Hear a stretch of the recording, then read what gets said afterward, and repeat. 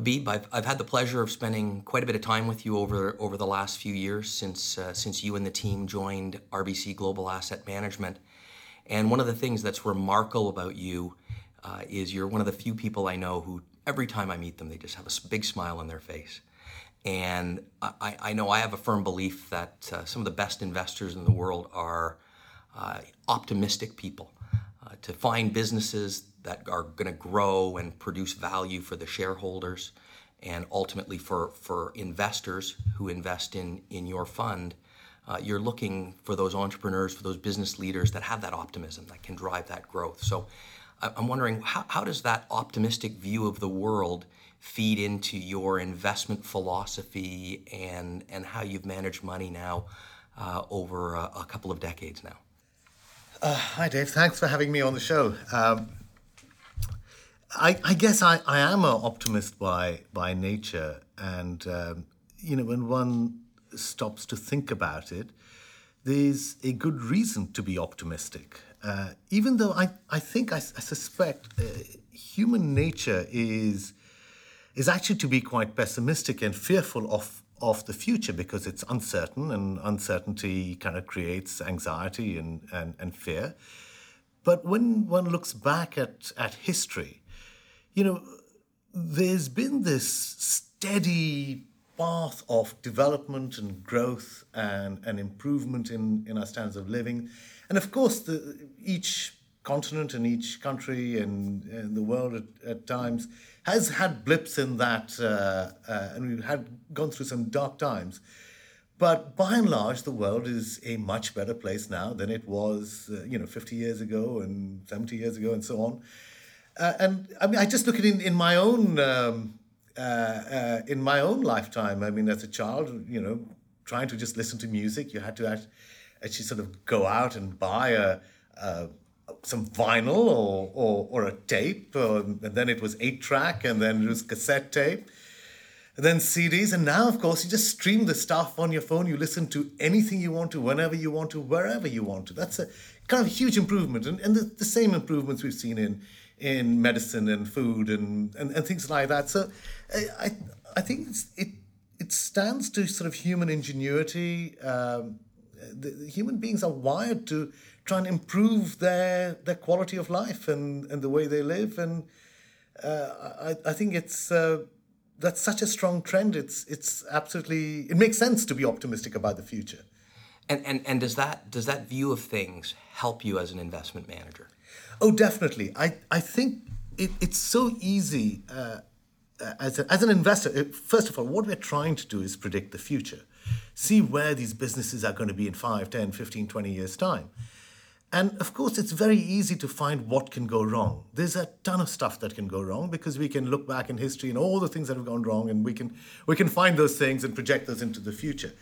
But human beings also have this ability to get things right and to innovate and find new ways, and taste change and preferences change. And I mean, just look at, I'm not a scientist, but I look at what's happening with kind of semiconductor technology. It's just astonishing, what you can do on a phone nowadays. It's just stuff that you carry around in your pocket. It's amazing. If you had said this to someone like 30 years ago, they would have laughed at you. Yeah, and so when you're out working with companies and trying to identify the next trends, that view of the world, does it help you identify the winners from the losers, or is that even a relevant question? Well, yeah, entrepreneurs they're real optimists, right? Yes. And I think it's a really infectious thing about seeing entrepreneurs. You have so many in other walks of life. Again, human nature is that we look at the future with a degree of anxiety, but we look at the past because there's certainty, and we're all very proud of our national past, our individual past, and things like that, but always apprehensive about the future. Entrepreneurs are somewhat different. They seem to look back at the past and they find all sorts of fault with that and say, that's terrible. We're going to improve things. The future is going to be so much better.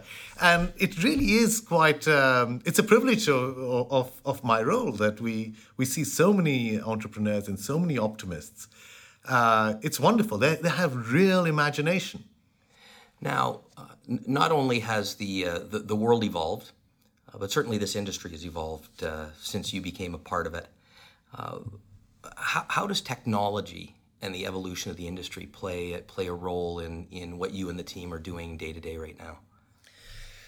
Wow, that's a pretty profound question, Dave, because, I'm an accountant by training, and I was recruited into this industry as an analyst because, people thought that if I knew how accounts are put together, I'd be able to interpret them and decipher them and figure that out. And for that was my role for many years.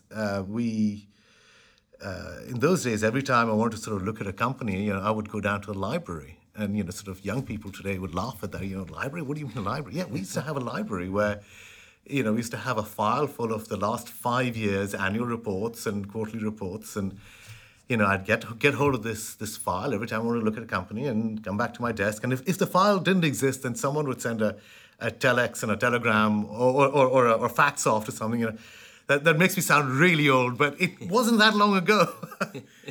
And, it would take 2, 3, 4 weeks to get all of this information. And then I'd go to my desk and I'd fire up a spreadsheet.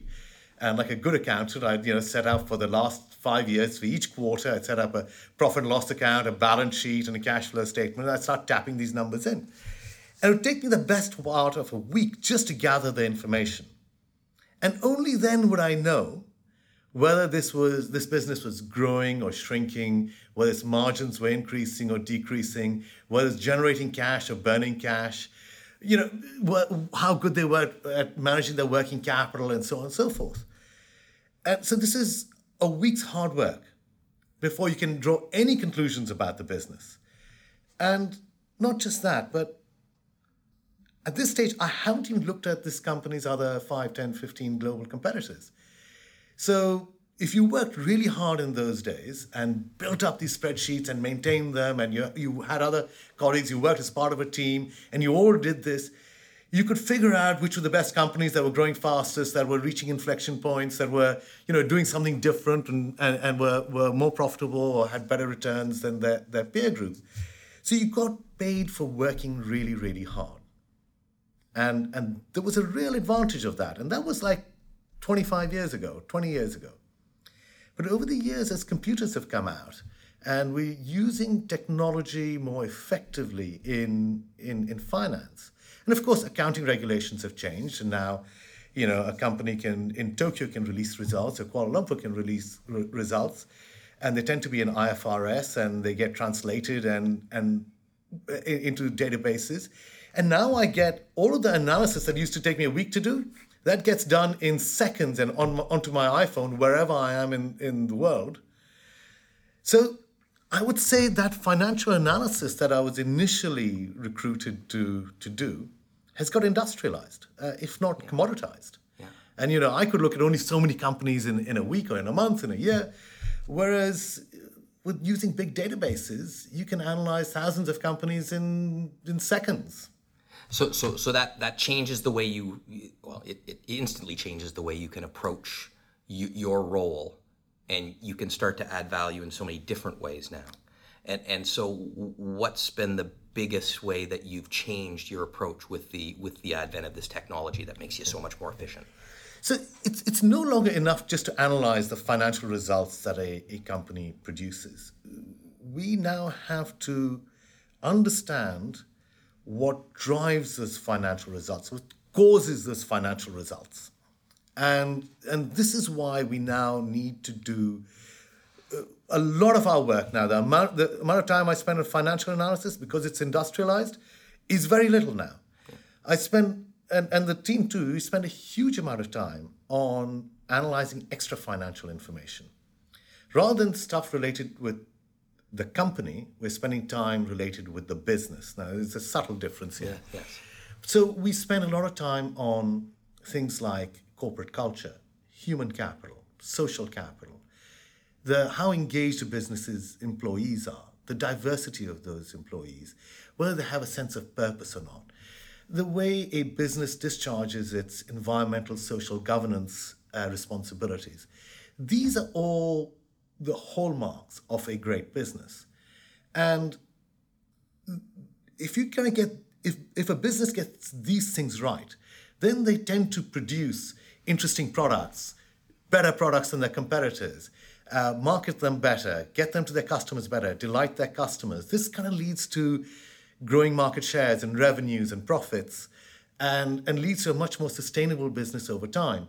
So if we can analyze the underlying business and those extra financial factors, this is what drives future financial returns.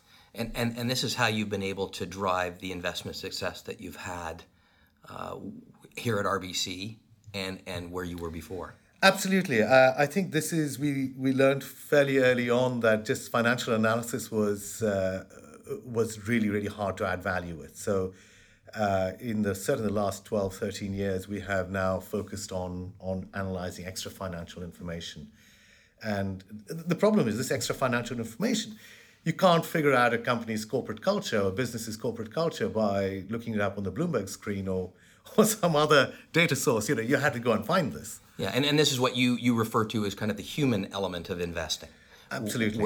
And it's because your philosophy would be, I think you describe it as you want to be a business owner, not just a stock purchaser.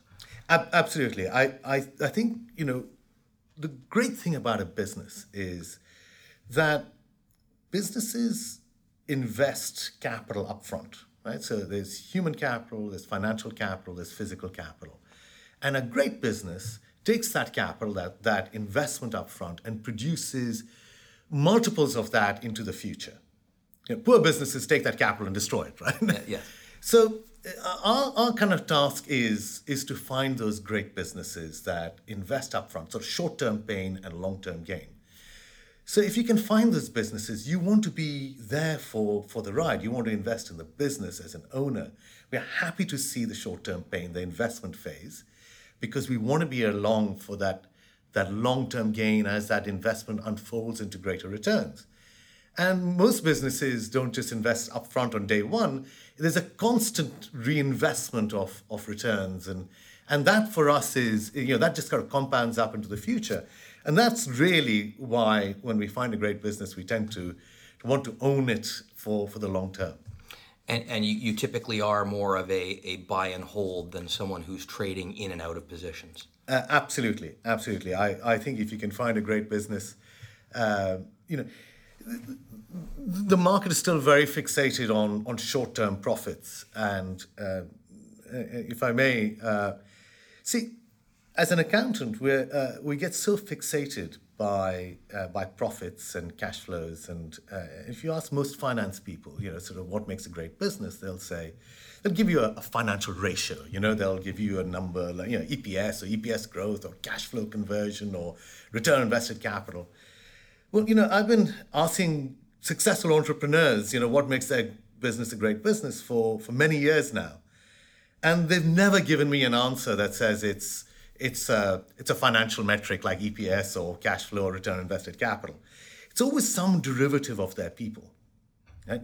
It's always about, it's our people, it's our know-how, it's our ability to generate new products, it's our ability to delight our customers, it's our reputation with our customers, our reputation with our regulators, or the loyalty of our suppliers. It's those sorts of things. And this is why, we spend our time focusing on those matters. And so I would take it that is why you're such a strong proponent of evaluating ESG or environment, social, and governance factors in a business, because that is really that human element, how a company treats its employees, how a company thinks about the environment or the world as a whole, how they ethically manage their business through proper governance. Is that the tie-in there? Exactly. The environmental, social, and governance parts it's such an important part of all of these extra financial things that we look at, because as businesses move away from sort of physical capital, when you own factories and mines, and my factory is faster and better than my competitors, to be honest, that gap is no longer that important, because anyone else can build a new factory that's faster, better. The key is how you operate those factories and what you do with those factories. So it's the what people call, academics now calling, social capital becomes more important. You could rebuild a great business, and you can rebuild their factories and their people and all of that. You wouldn't get that business. And you can apply this to so many other businesses. You could take Amazon, and you could rebuild their warehouses and their server data centers and things like that. You wouldn't get Amazon. You could even hire people with the same kind of qualifications. You wouldn't get Amazon, right? There's something about their culture, the way they make decisions and the way they execute and how they take risks and how they deal with failure and how they learn from failure and get better and stronger. That's what makes Amazon. And that's what makes great businesses. See, the way, this all sounds very subjective and nebulous, but on the team we've developed a framework over the years to analyze this. And we think of it as a good accountant would, I suppose, we use this term of contingent assets and contingent liabilities. These are borrowed terms from accounting language, right? But see, an owner of a business can generate profits by borrowing. It's very easy for a manager to borrow from, say, his employees. If you cut training and development budgets, that saving improves your profits on day one. Now, your employees might be a bit disenchanted, unhappy, they feel devalued. No one's, their boss isn't investing in them, isn't training them, developing them. But his profits went up. And, sooner or later, maybe your best employees will start looking for another job. Similarly, you can borrow from your customers. If you fire all of your customer service people, again, your profits go up on day one. But your customers will suffer worse service levels. It might take them a while to figure out that this is systematic now. This isn't just a one-off. It's not that firm just having a bad day. And sooner or later, they're going to start looking for a different supplier. You can borrow from the future by cutting R&D. Again, your profits will go up on day one. You may not have any new products in a few years' time, but hey, that could be someone else's problem. Right? You can borrow from the environment by not cleaning up after yourself. You can borrow from society by mis-selling your products, whatever they are, selling them to the wrong customers who don't need them, by overcharging or not paying your taxes. These things create, in our view, contingent liabilities. The contingent liability creates short-term financial profits. And that's what everyone gets focused on. But thankfully, there are other businesses who do invest in their people, their customers, their suppliers, the future, their environment, their society, and so on. And we know that this investment is not for free. It does impact profits. But the key is that the market values $1 of profits, whether it's generated from borrowing or after investing costs, the same.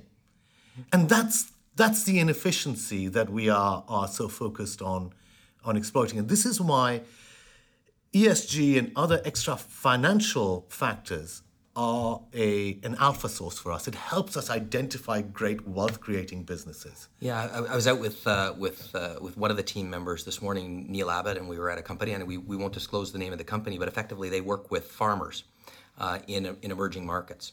And the question was asked about there's lots of strikes at the shipping ports in some of these countries where they work. And how do you get around that? Because it's a massive risk for the business. And the answer from the CEO was initially, well, we work with the farmers. And he's think right away, you go, wait a minute. The CEO should be focused on profitability, not about these softer issues. But the rationale behind it was they've worked over decades with these farmers and built relationships and invested in those relationships, genuinely help the farmers. And this is a core part of their philosophy and culture. So everyone in the society knows the impact of this business. So when the ports are on strike, their goods and services go out.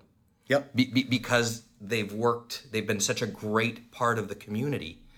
And so that investment may have cost them a little bit along the way, but today it gives them a competitive advantage that makes it a special business. Exactly. I think this is such an important point, and there's plenty of examples like this, because this is clearly a management team who are thinking for the long term. If you're only thinking to the next quarter's earnings, you would not invest in those farmers. You would not, you'd gouge them for everything you can, you rip them off, you maximize your profits over the quarter, but then you don't have a supply chain. Right? And similarly, as owners of a business, we are delighted that they are investing in their communities and in their supply chain, because it leads to a much more sustainable business. Now, this is a business where they're going to be around, they're going to have the loyalty of supply going into the next decades. And when we invest in a business, when you pay sort of 20, 25 times earnings for a business, you are discounting the profits for many years ahead. So it makes sense to do that. Now, culture is not just important to you with respect to the businesses that you invest in, but it's also a very big part of the way you and your team manage money. And I think one of the most important things I've learned from getting to know you, you're very much not about this is me, this is not Habib's fund, this is not my fund, this is my team's fund, this is our team. We manage this money together. And can you talk about it's hard to describe in a short period of time. I've had the privilege of sitting in with your team, and it's such an incredible experience the way you operate together, the unique culture. But talk about the team element of investment management and how you've built that culture and made it sustainable. Dave, this is a key point, and it sort of fairly early on in my sort of investing career, I kind of realized that there's no way, especially as a global investor, there's no way you can do this single-handed. It's just not possible. There's too many companies, too many countries, too many currencies, too many industries, trying to understand what's going on in semiconductors one day to then figuring out what's going on in software and in retail and in luxury and so on. It's just, you either end up doing it very badly or you end up killing yourself, or probably both, right? So it's very simple. This is a team sport. It's the difference between, say, playing golf and playing soccer, right? Or football, as we in Europe call it, right? Yeah. So golf is between you and the course. As long as you have enough clubs in your bag, it's an individual sport, and you only have yourself to blame, and there you go. But with playing football or soccer, it's a team sport. You have your goalkeeper is never going to score you any goals, but try playing without one. I don't care how talented you are, how good your team is. You're going to lose a lot of games. So you need some structure. You need specialists. Your wingers who go up and down. If you just look at what your winger does over the course of a game, he just runs up and down the side of the pitch. And you think, oh, well, that's crazy. But look at it in the context of a game, it makes a lot of sense. So this is why when you build a team, especially as global investors, you need different specialists.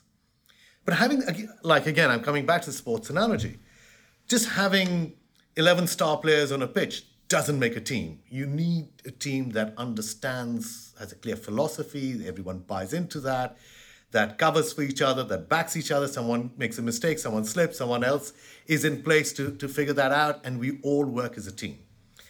And those are the two things that we have really taken to heart when building our team. We need specialists, so we have sort of 8 people who are dedicated to industry specialisms. One person doing financials, doing consumer, and so on.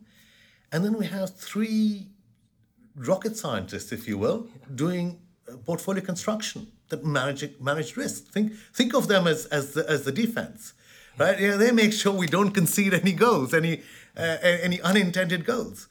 And myself, I don't know where I fit into this analogy, but that's a different issue. So we have the right structure, the right skill set on the team, but then we also need the right culture. And I think that the culture, if you ask me what differentiates us, I mean, frankly, we use the same databases and computers and information sources as anyone else. So I think what differentiates us is our culture. And there's 3 things I would say about our culture. One is that we are genuinely a meritocracy. There is complete transparency. Everyone on the team has access to all information, and anyone can challenge anything.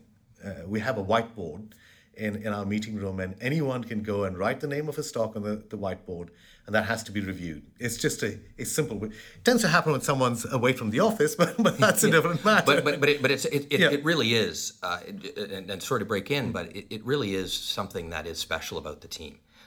When I got to experience in walking back with Neil today, and we saw some numbers, and we also saw some of the other softer issues, the human side of the company.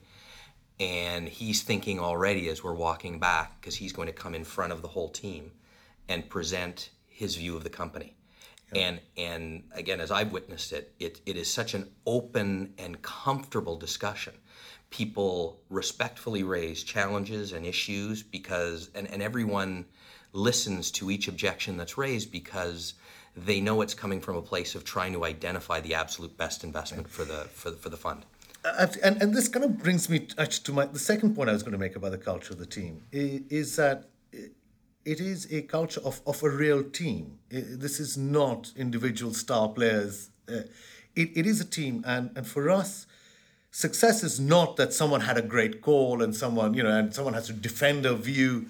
It's about getting to the right judgment. Yes. That's the thing that's important. And even if that means that someone else says, gosh, I hadn't thought about that, I need to reconsider my view, we would much rather change our mind and get it right than stick to something out of some sort of mistaken sense of pride or anything like that about self-image.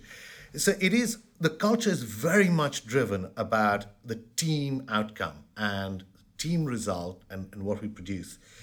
And it was really important when we came to RBC that we had a similar culture across the firm, and that the compensation structure that we have in place actually supports that it is based on team outcomes that everyone gets evaluated and paid. And so I think that's a key point. The third part of the culture that I really wanted to emphasize was that it is a culture of continuous improvement. Now, the market is a humbling place.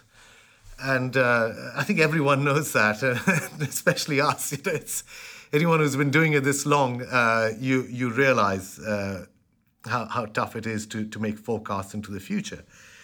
But every decision we have made in the last 11 years since we've been together has been recorded in a database. Even if that is that we looked at a stock and decided to pass on it because we didn't like the underlying business or we didn't like the valuation or whatever. So we never invested a dollar of capital in that business. Even that judgment gets recorded. So we have a long history of the decisions we've made. And roughly a couple of times a year, we go back and we analyze the data in that database. And we spend a little bit of time looking at the decisions that worked out well, because those are the ones we want to repeat. But we spend a lot more time focusing on the things that didn't quite work out. I mean, the mistakes. Yeah.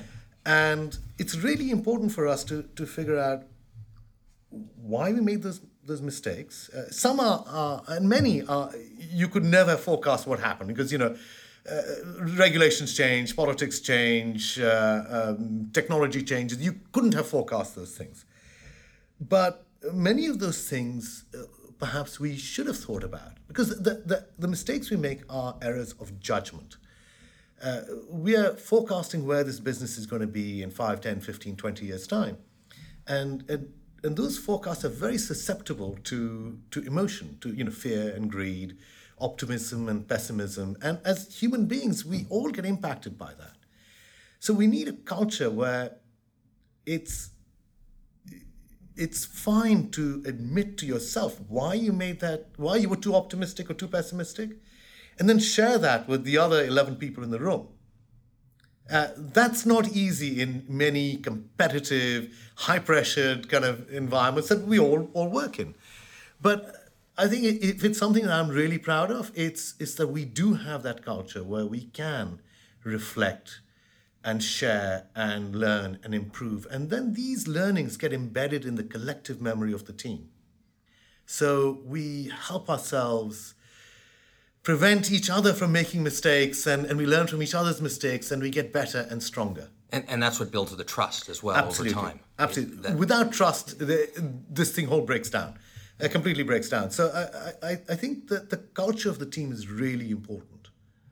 So how do you, as the leader of the team, and you've built this incredible culture within the team that's working on the investment products that you're managing, how do you mesh that and have it fit into a much bigger corporate culture, and maintain that culture in the face of a much bigger beast that's always around you? Yeah, that's a very good question.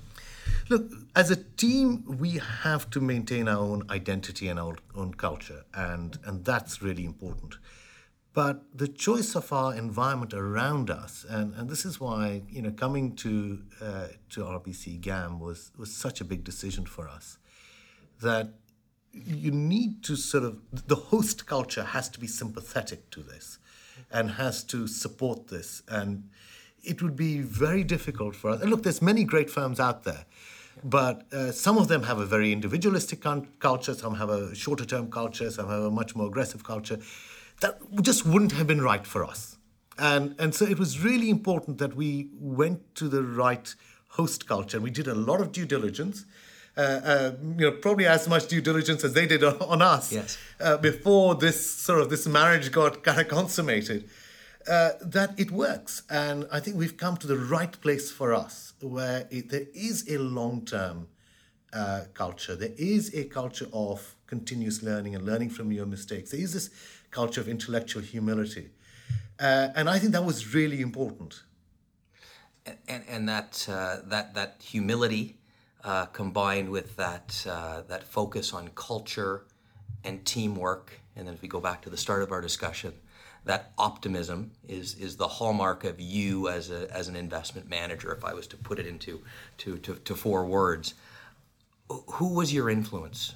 Who are your influences early in your career that helped you build this philosophy and ultimately build such a successful team? If I go back right to the beginning, I'll go back to my accounting days, actually, when I was in audit. And first of all, audit was wonderful, where you could go into different businesses. Every couple of weeks you'd be in a different business, and you had a chance to walk around that business and ask lots of dumb questions and learn about that business. And you kind of get a sense of, oh, wow, this is a really cool business. And in the initial, it was dependent on their offices and what kind of furniture they had and, all of that. But after a while, it was just, it was the culture of the people that you realized, gosh, this is a really great business. And they may work in a dump of an office building, but this is a great business. And those sorts of things. And you could go next week to another business in a similar industry that you think, God, I'd hate to work here because it's just so process-driven and so hierarchical. And there's no kind of imagination, diversity of thought here. And it's those sorts of things that really kind of inspire you to say, wow, there's so many different ways of doing things. And in the short term, businesses in the same industry kind of have very similar results. But over the long term, boy, do they have end up in different places. Habib, thank you very much for the time today. It's a real pleasure. Thank you again for having me on the show.